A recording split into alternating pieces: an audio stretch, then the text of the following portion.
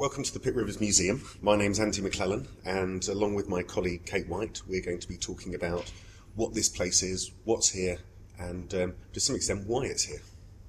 And I'm Kate White, I'm Head of Access and Public Relations here, and my job here is really to look after people who come to the museum and make sure they enjoy their visit and understand what they enjoy in order that we can improve what we can offer to people. So understanding what people make of the museum is absolutely central to my role. And myself as Head of Education means I deal with kind of formal groups coming through the museum, whether it's children or teenagers or families or whoever really. And a lot of it is about exploring all sorts of different aspects of this museum, because if you look at this place, it's unusual. It's not what you expect. It's not what you expect in how it's organised. It's not what you expect in what you find here. It's a museum of everyday objects from around the world, but some very unusual everyday objects like totem poles and like bottles with witches in and lamps and baskets and pottery and magic and boats and almost anything you can think of. So do we know just how many objects there are in this building today? Well, I think they're still counting, aren't they? Yes. They seem to be pushing them up. Something like 300,000 objects in the collections, and possibly up to 100,000 visible objects on display, and probably makes us the most displayed museum in the world. Possibly, someone might disagree with that, but it's certainly one of the most displayed. And you can find 350 objects in one cabinet. I don't know how many there are in the cabinet we're standing in front of at the moment, which is lamps and lighting, but it's a rather typical one of what this museum is. And I think, for me, museums are a way of organising information. And when people come into museums, they expect information to be organised in a certain way. And as this is all objects made by man, in this particular case made by man to make light, people expect museums to organise that information. And they expect it to be organised, I guess, a bit like a history book, that it's organised by where things come from or how old they are. And we've done this, what is effectively a rather weird thing to do, which is organising things by how they're used, putting stuff together if it's used to do the same job. And so standing here, what I can see is a number of cases, in fact a maze of cases, with headings on top of them, which are pointing out that kind of, what we call typological display. So all the pots in one case, or all the objects to do with transport in another case. Obviously that seems quite unusual compared to many museums today, but what's the benefit of doing it that way? I guess you wouldn't want every museum to be organised like that, but if you're going to organise information, then you're telling people to think in a certain kind of way, and we have to organise objects in a museum, otherwise there'd be a big pile of them in the middle of the museum. You wouldn't find any, they'd all get broken. You have to organise things into cases. So when you make those decisions, you're kind of telling people how to think. And if every museum's telling people to think in the same way, then you've got the same message coming up again and again and again about how our world works. Okay, so we're stood by the lamps and lighting case. So let's go through that and you can explain what it is we get from this specific case that makes that typological arrangement so important. Right. You could stand in front of a case in the Pitt Rivers and say each case is an individual human problem. Human beings, more than any other animal, adapt to manipulate. We manipulate our environment to suit ourselves. So when it's cold, we make clothes. When it's dark, we make light. We do all these things, which means that you find human beings in every possible environment, which is not the case for any other kind of animal. So you could say that each of these cases is how human beings have approached the major problems of life: making light, making fire, carrying things, killing each other, religion, magic, music. But actually, each of these cases is a whole load of different issues going on, different problems being solved. Originally, there was a thought that if you put all these objects together, you'd be able to see a kind of progression of civilization. You'd be able to see which societies were doing it better and which societies weren't doing it better, and which ones were going to how they were going to evolve from one into another. But actually, there's something really different going on here. You've got a whole range of issues affecting different people in different ways. For example, there's a beautiful, in the far corner away from me now, there's a beautiful parrotfish lantern from Japan. It's a parrotfish.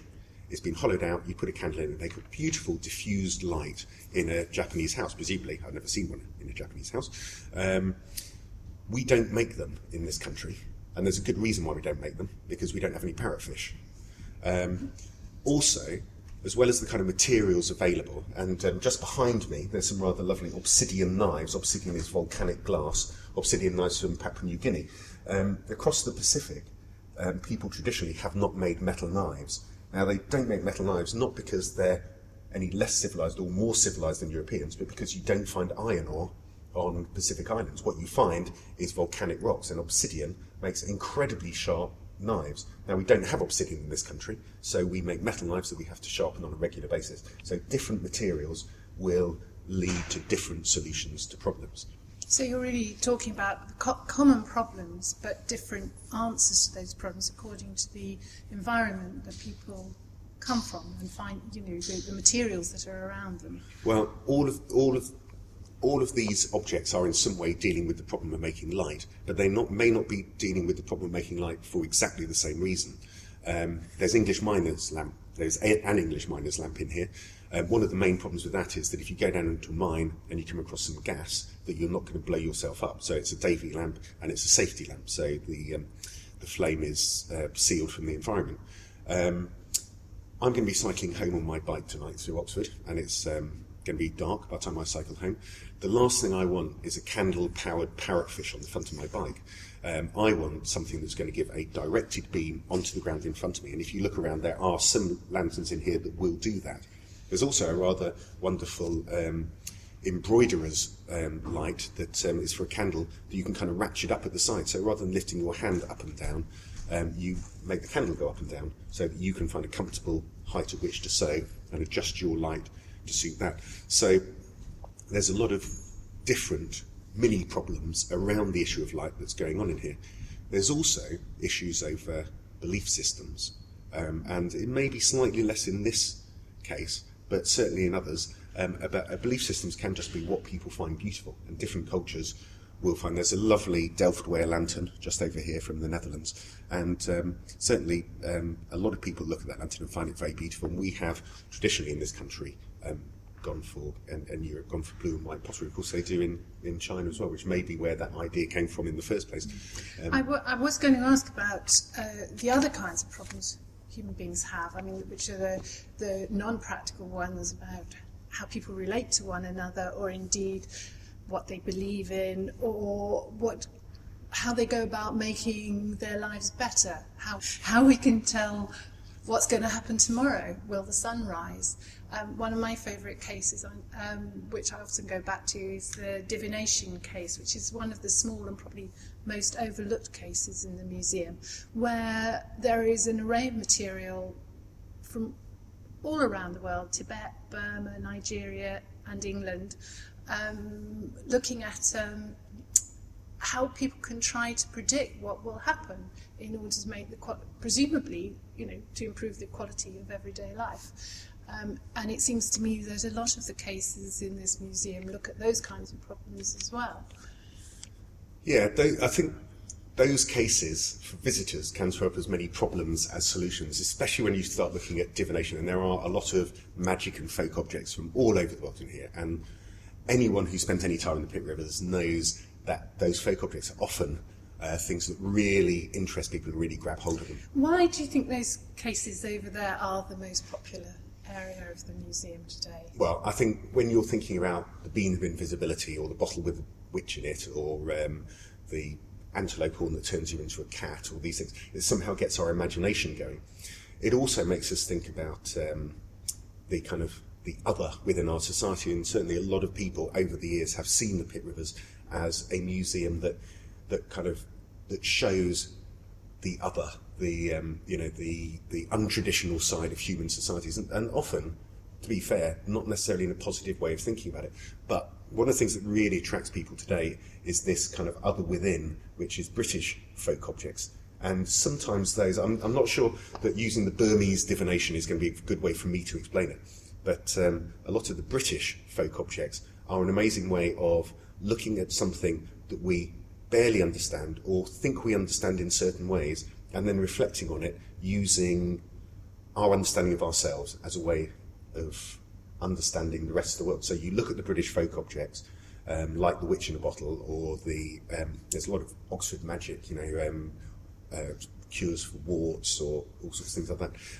And we use our understanding of that as a kind of jumping off point to then think about similar issues in relation to the objects from other countries and cultures that we understand much less. And it kind of humanises those other cultures in many ways, which may or may not have been why they were collected in the first place. And it's quite strange that these anthropologists who were going all around the world were also collecting British folk objects in the early 20th century, and I think there's a lot of reasons why they were collecting them.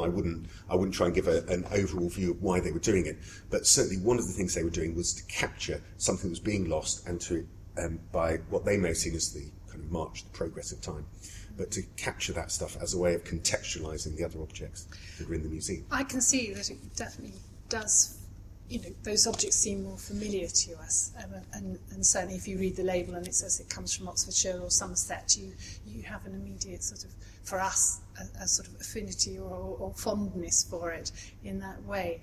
But of course that might mean that we assume all kinds of things about other objects that look similar, when in fact they might have very different origins or very different motivations behind them, or different hopes and expectations from them, which we can only guess. Yes, we will. That will happen, definitely. People will look at objects in this museum and they will not fully understand them. And actually, no one can really understand the objects that are in here. Some of them are contemporary objects, but a lot of them are historical, and the way they've been understood will have changed. A really good example of that is the witch in a bottle, which is clearly one of the most popular things. It was collected by a woman called Mrs. Murray, who was an Egyptologist. She would have loved to be remembered as an Egyptologist, but what she's largely remembered for here is the British folk objects that she collected, and it's comes from Hove, just outside Sussex on the south coast, and it's a bottle that's said to contain a witch.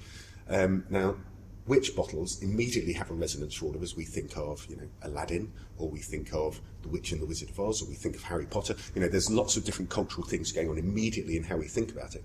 But we can also begin to look at what it might have meant. Now, we have almost no information about that bottle. So anything we do to try and understand it has got to be using bits of evidence from elsewhere. But how someone looked at a witch bottle in Norfolk might well have been different than how someone looked at it in Surrey. And we have quite a few Norfolk witch bottles called Bellarmines on display, and they're kind of protection against witchcraft. So you put bits of iron in it and human urine and hair, and then you bury them into the walls of houses. Very popular in the kind of mid-18th, mid-19th century, I think. Put them under the hearth or in the wall of the house or under the doorstep, and it stops evil spirits getting into the house. Now, it may be that this witch bottle is actually one of those. I have picked it up. It doesn't feel like it has anything inside it. It doesn't rattle. It doesn't, well, I didn't shake it very hard. But it doesn't feel like it does. So, and it doesn't look like a Bellarmine. The Bellarmines generally are earthenware, and they have a human face on them with a beard. Bellarmine apparently in the 18th century was a Roman cardinal who was very unpopular in this country. So this witch bottle was named after him, presumably some kind of insult.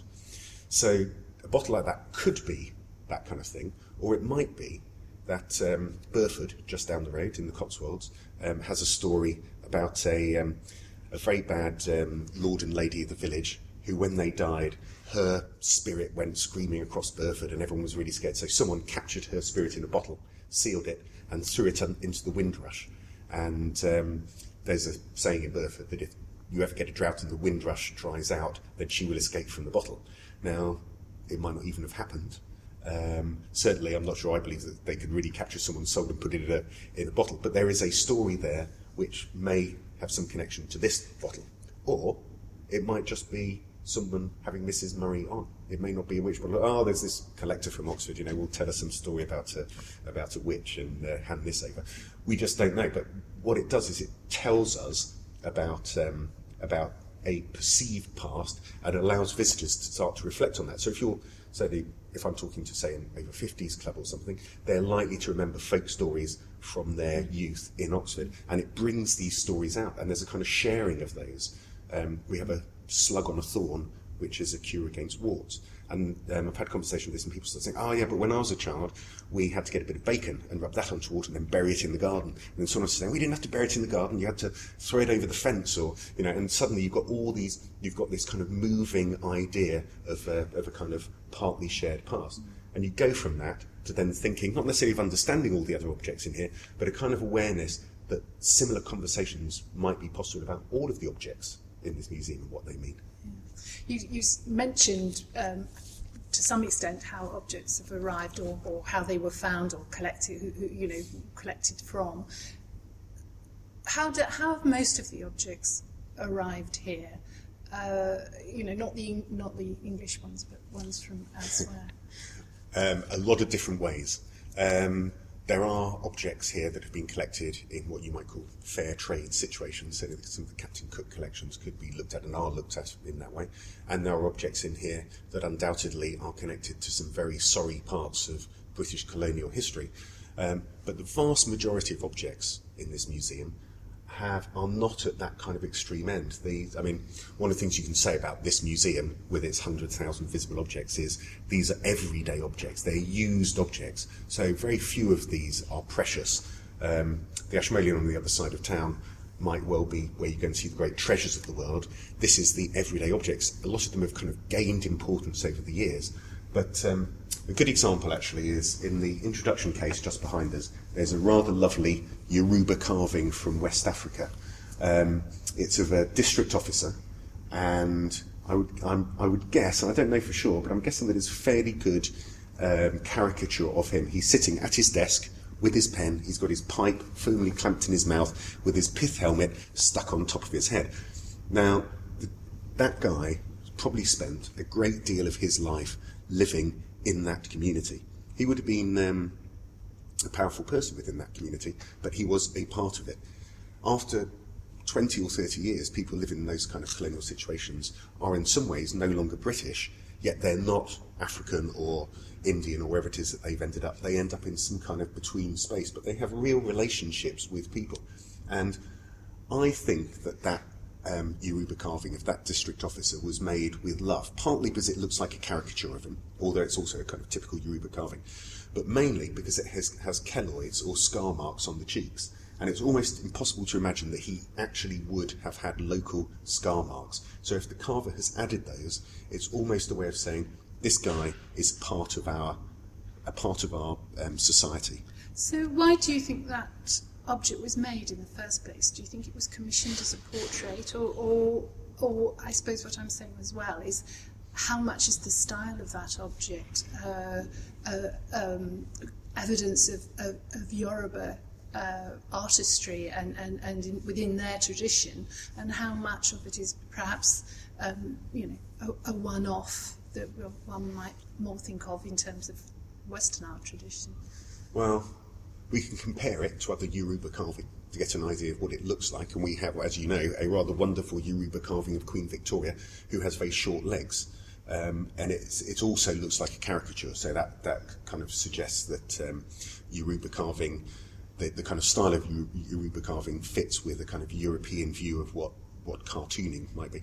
But one of the nice things about Victoria, which I also think was probably carved with a great deal of love, is that it was almost certainly taken from a painted portrait somewhere, which would have been a 3/4 length portrait. And as they didn't know whether she was a full length queen or a 3/4 length queen from the painting, they kind of played it safe and made her 3/4 as she was in the painting. So you can see a similarity of style, which is must be picking up on how the Yoruba choose to carve. Whether it was commissioned or whether it was given to this guy doesn't make that much difference over whether it was done with in a friendly spirit, because it still appears to have the scar marks to welcome this person, or to say that this person's a part of that society. And you could commission it or give it to someone and not have those, and it would kind of suggest a different personal relationship going on.